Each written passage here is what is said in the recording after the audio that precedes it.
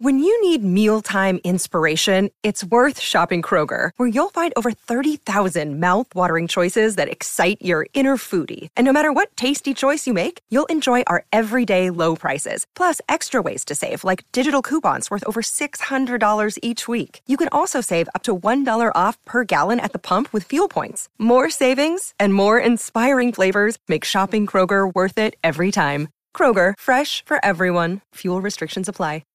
At Evernorth Health Services, we believe costs shouldn't get in the way of life-changing care, and we're doing everything in our power to make it possible. Behavioral health solutions that also keep your projections at their best? It's possible. Pharmacy benefits that benefit your bottom line? It's possible. Complex specialty care that cares about your ROI? It's possible. Because we're already doing it. All while saving businesses billions. That's Wonder made possible. Learn more at evernorth.com/wonder.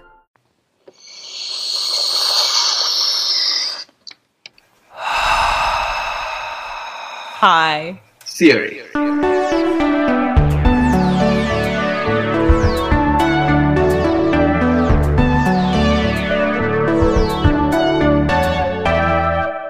Welcome to High Theory. In this podcast, we get high on the substance of theory. I'm Kim Adams. And I'm Sharonik Basu. We are two tired academics trying to save critique from itself. Hello, and welcome to today's episode, which is titled Deterritorialization. And I'm pretty sure that I'm going to fumble that word multiple times in the duration of this episode. But I would like to welcome today's guest, Shweta Krishnan, and I will ask Shweta to introduce herself. Hi, I'm so happy to be on this podcast. My name is Shweta Krishnan, and I'm a PhD candidate at George Washington University in the Department of Anthropology. And I specialize in the anthropology of religion and environment, and I'm currently working with the Missing tribe in Northeast India and trying to see what their religious practices can tell us about the discursive production of religion. And deterritorialization is something that you have been using in your work recently. Yes, deterritorialization is something that my work sort of took me towards. So I bring, I guess, my interlocutors into conversation with Deleuze in my work. Right. So let me ask you my very first question, which is, what the heck is deterritorialization? It gets more complicated, right? Because deterritorialization has to be always understood along with its sort of complementary force, which is re-territorialization. So the way that I understand it is by reading Deleuze and Guattari, and also sort of through my own understandings of my interlocutors' experiences as well as their own narratives of their religious practices. So the way I see deterritorialization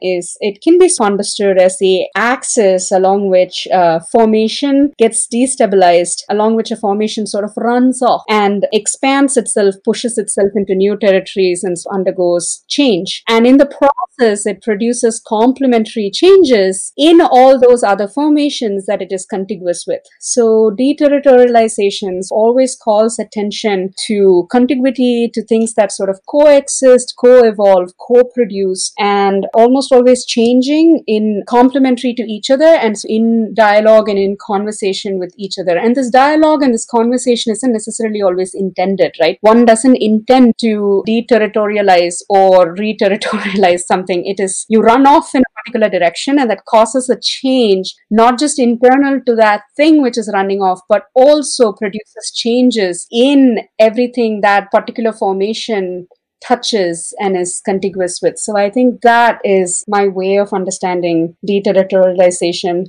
And if I might, it also calls attention to the idea of desire, because this idea of running off, and according to Deleuze and Guattari, is lights along lines of desire, right? So it calls attention to what one wants to do. And so there are certain modes in which one can attempt to think about agency and motivation and intentions, but also along very minor notes. So that's also why I think I really like this theory and I like to work with it. Just two quick clarificatory questions, Shweta. Firstly, what do you mean by formations? Political, cultural formations, possibly. And what are the geological metaphors and forces which influence Deleuze and Guattari's idea of deterritorialization and, of course, your understanding of their work? I think when I say formation, I meant loosely. And yes, it can be a political formation. And in the case of my dissertation and my work, I'm looking at religious formations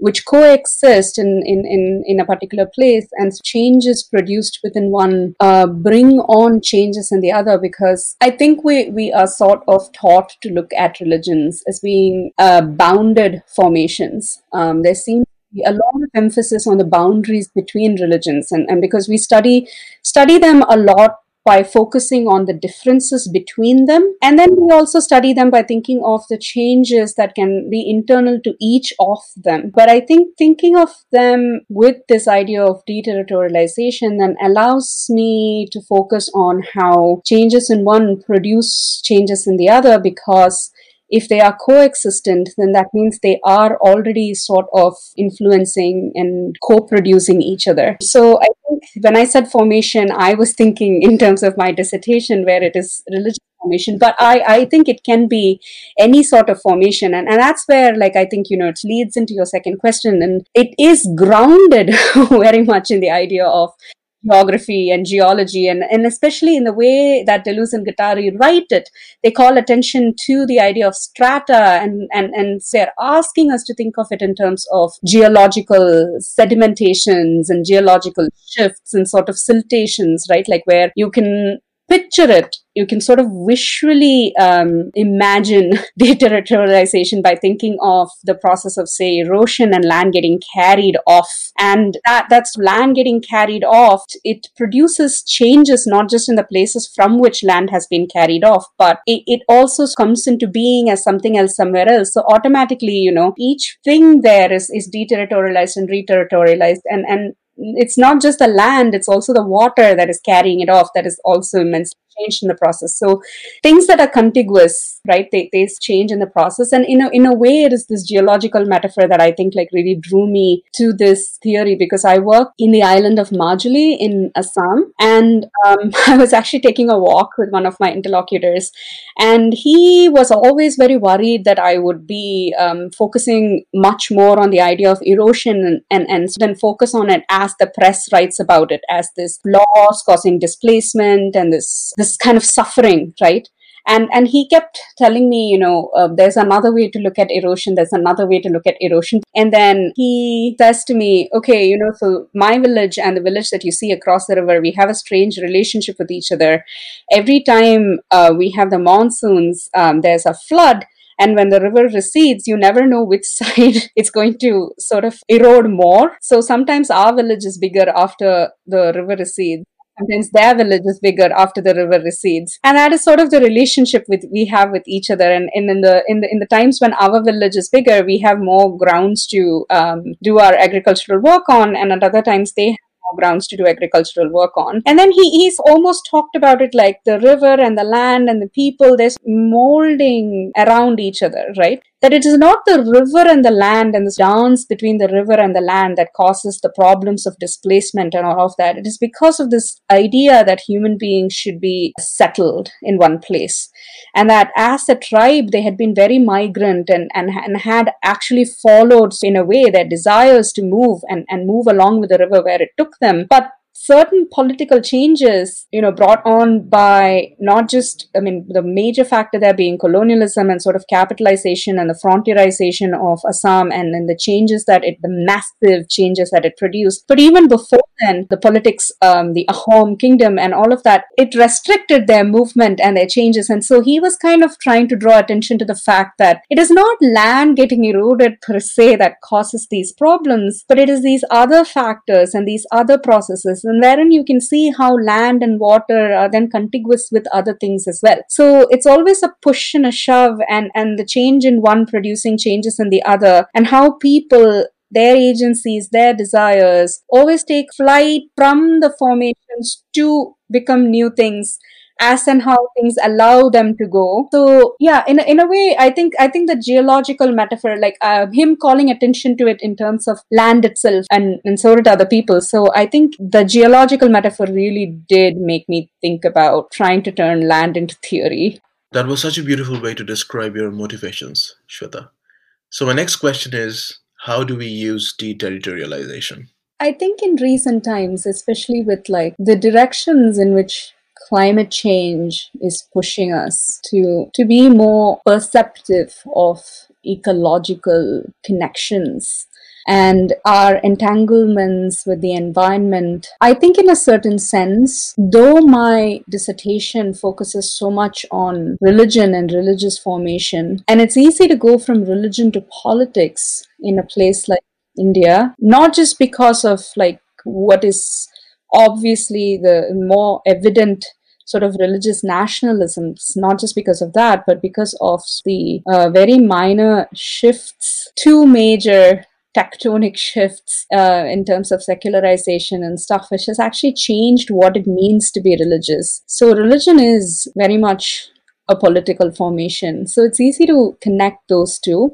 And then I always feel like ecology and religion, the connections becomes much more about the concepts of religion and, okay, these religions, they point to these connections between humans and environment. So we can go from religion to environment by following the ways in which religion itself suggests humans are connected to non-humans or to land or to stuff like that. So in which case then religion acts as the theory and the environment seems to be a substrate for the theory. But I think when I was with my interlocutors, I did not feel that religion functioned on the level of a theory. It wasn't quite dictating something in that sense to them. And of course, it is a discursive production of values and of practices and of the self, but it is immanent in sort of the everyday interactions with the environment. So the environment isn't simply a substrate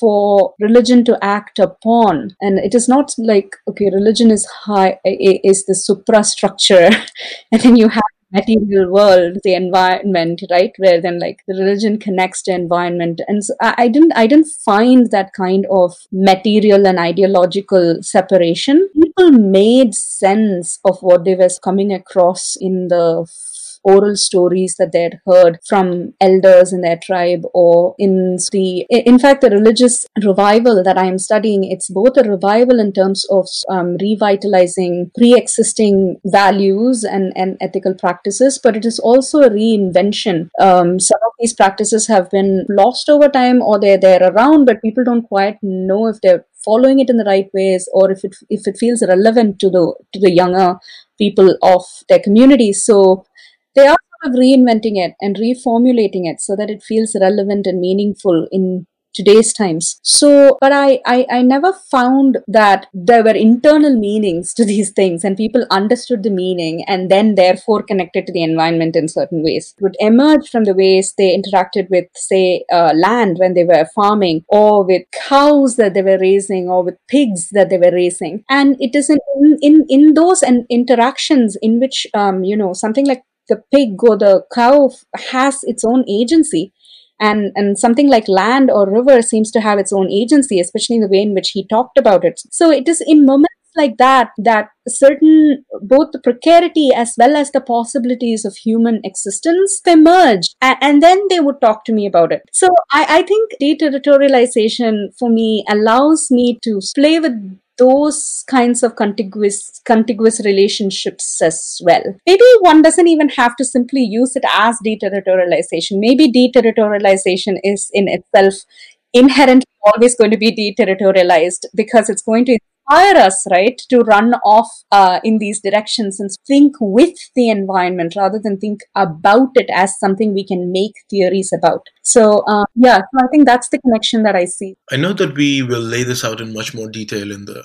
show notes, but very briefly, could you tell us who your interlocutors are, right? As I mentioned, I did my anthropological field research in Majuli, and I work with Mising tribe, that is Mising, and they live across Assam, but I focused very much on 14 villages in the island of Majuli. And Majuli is a 480 square kilometer island, so it's quite big, and there are several missing villages, over 100, more than that even, missing villages, and I focused on 14 of them where this religious revival has picked up momentum. So there's a lot of movement in there already. The water moves.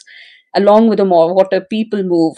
Along with people, practices move, religions move. Of course, they get interrupted by forces of imperialism, pre-colonial imperialisms, colonial transformations of the Brahmaputra Valley, as well as of the surrounding regions, tribal tracts being put in, various restrictions coming in, the conversion of Assam into tea plantations and oil fields, and so there are lots of processes that sort of interrupt these practices, and hence it's a revival today where people are trying to revitalize things that may have changed in directions that they didn't want it to go. When I think of it in terms of deterritorialization, I also think of how today there are explicit desires to formulate the religion in a way where there is some degree of uniformity across the geographies in which this religion is currently being followed, so that it feels like a religion, right? Because that is one of the ways in which I guess religions derive their legitimacy, is that there's some degree of conformity or some degree of uniformity sort of expected, so that it feels like a community lives by certain rules. And so they are trying harder than ever before to impose that sort of uniformity and impose certain degrees of conformity onto the religious practices. However, in the ways in which people interpret it, in the ways in which people understand it in and through of their own interactions, as I was saying it before, regardless of how people try to standardize the understandings, these understandings take different directions and keep running off. Okay. Last question for the day. How will deterritorialization save the world? I think what was really eye-opening for me was thinking with my interlocutors and then bringing them into conversation with these understandings of deterritorialization. I think really allowed me to look at religious discourses differently.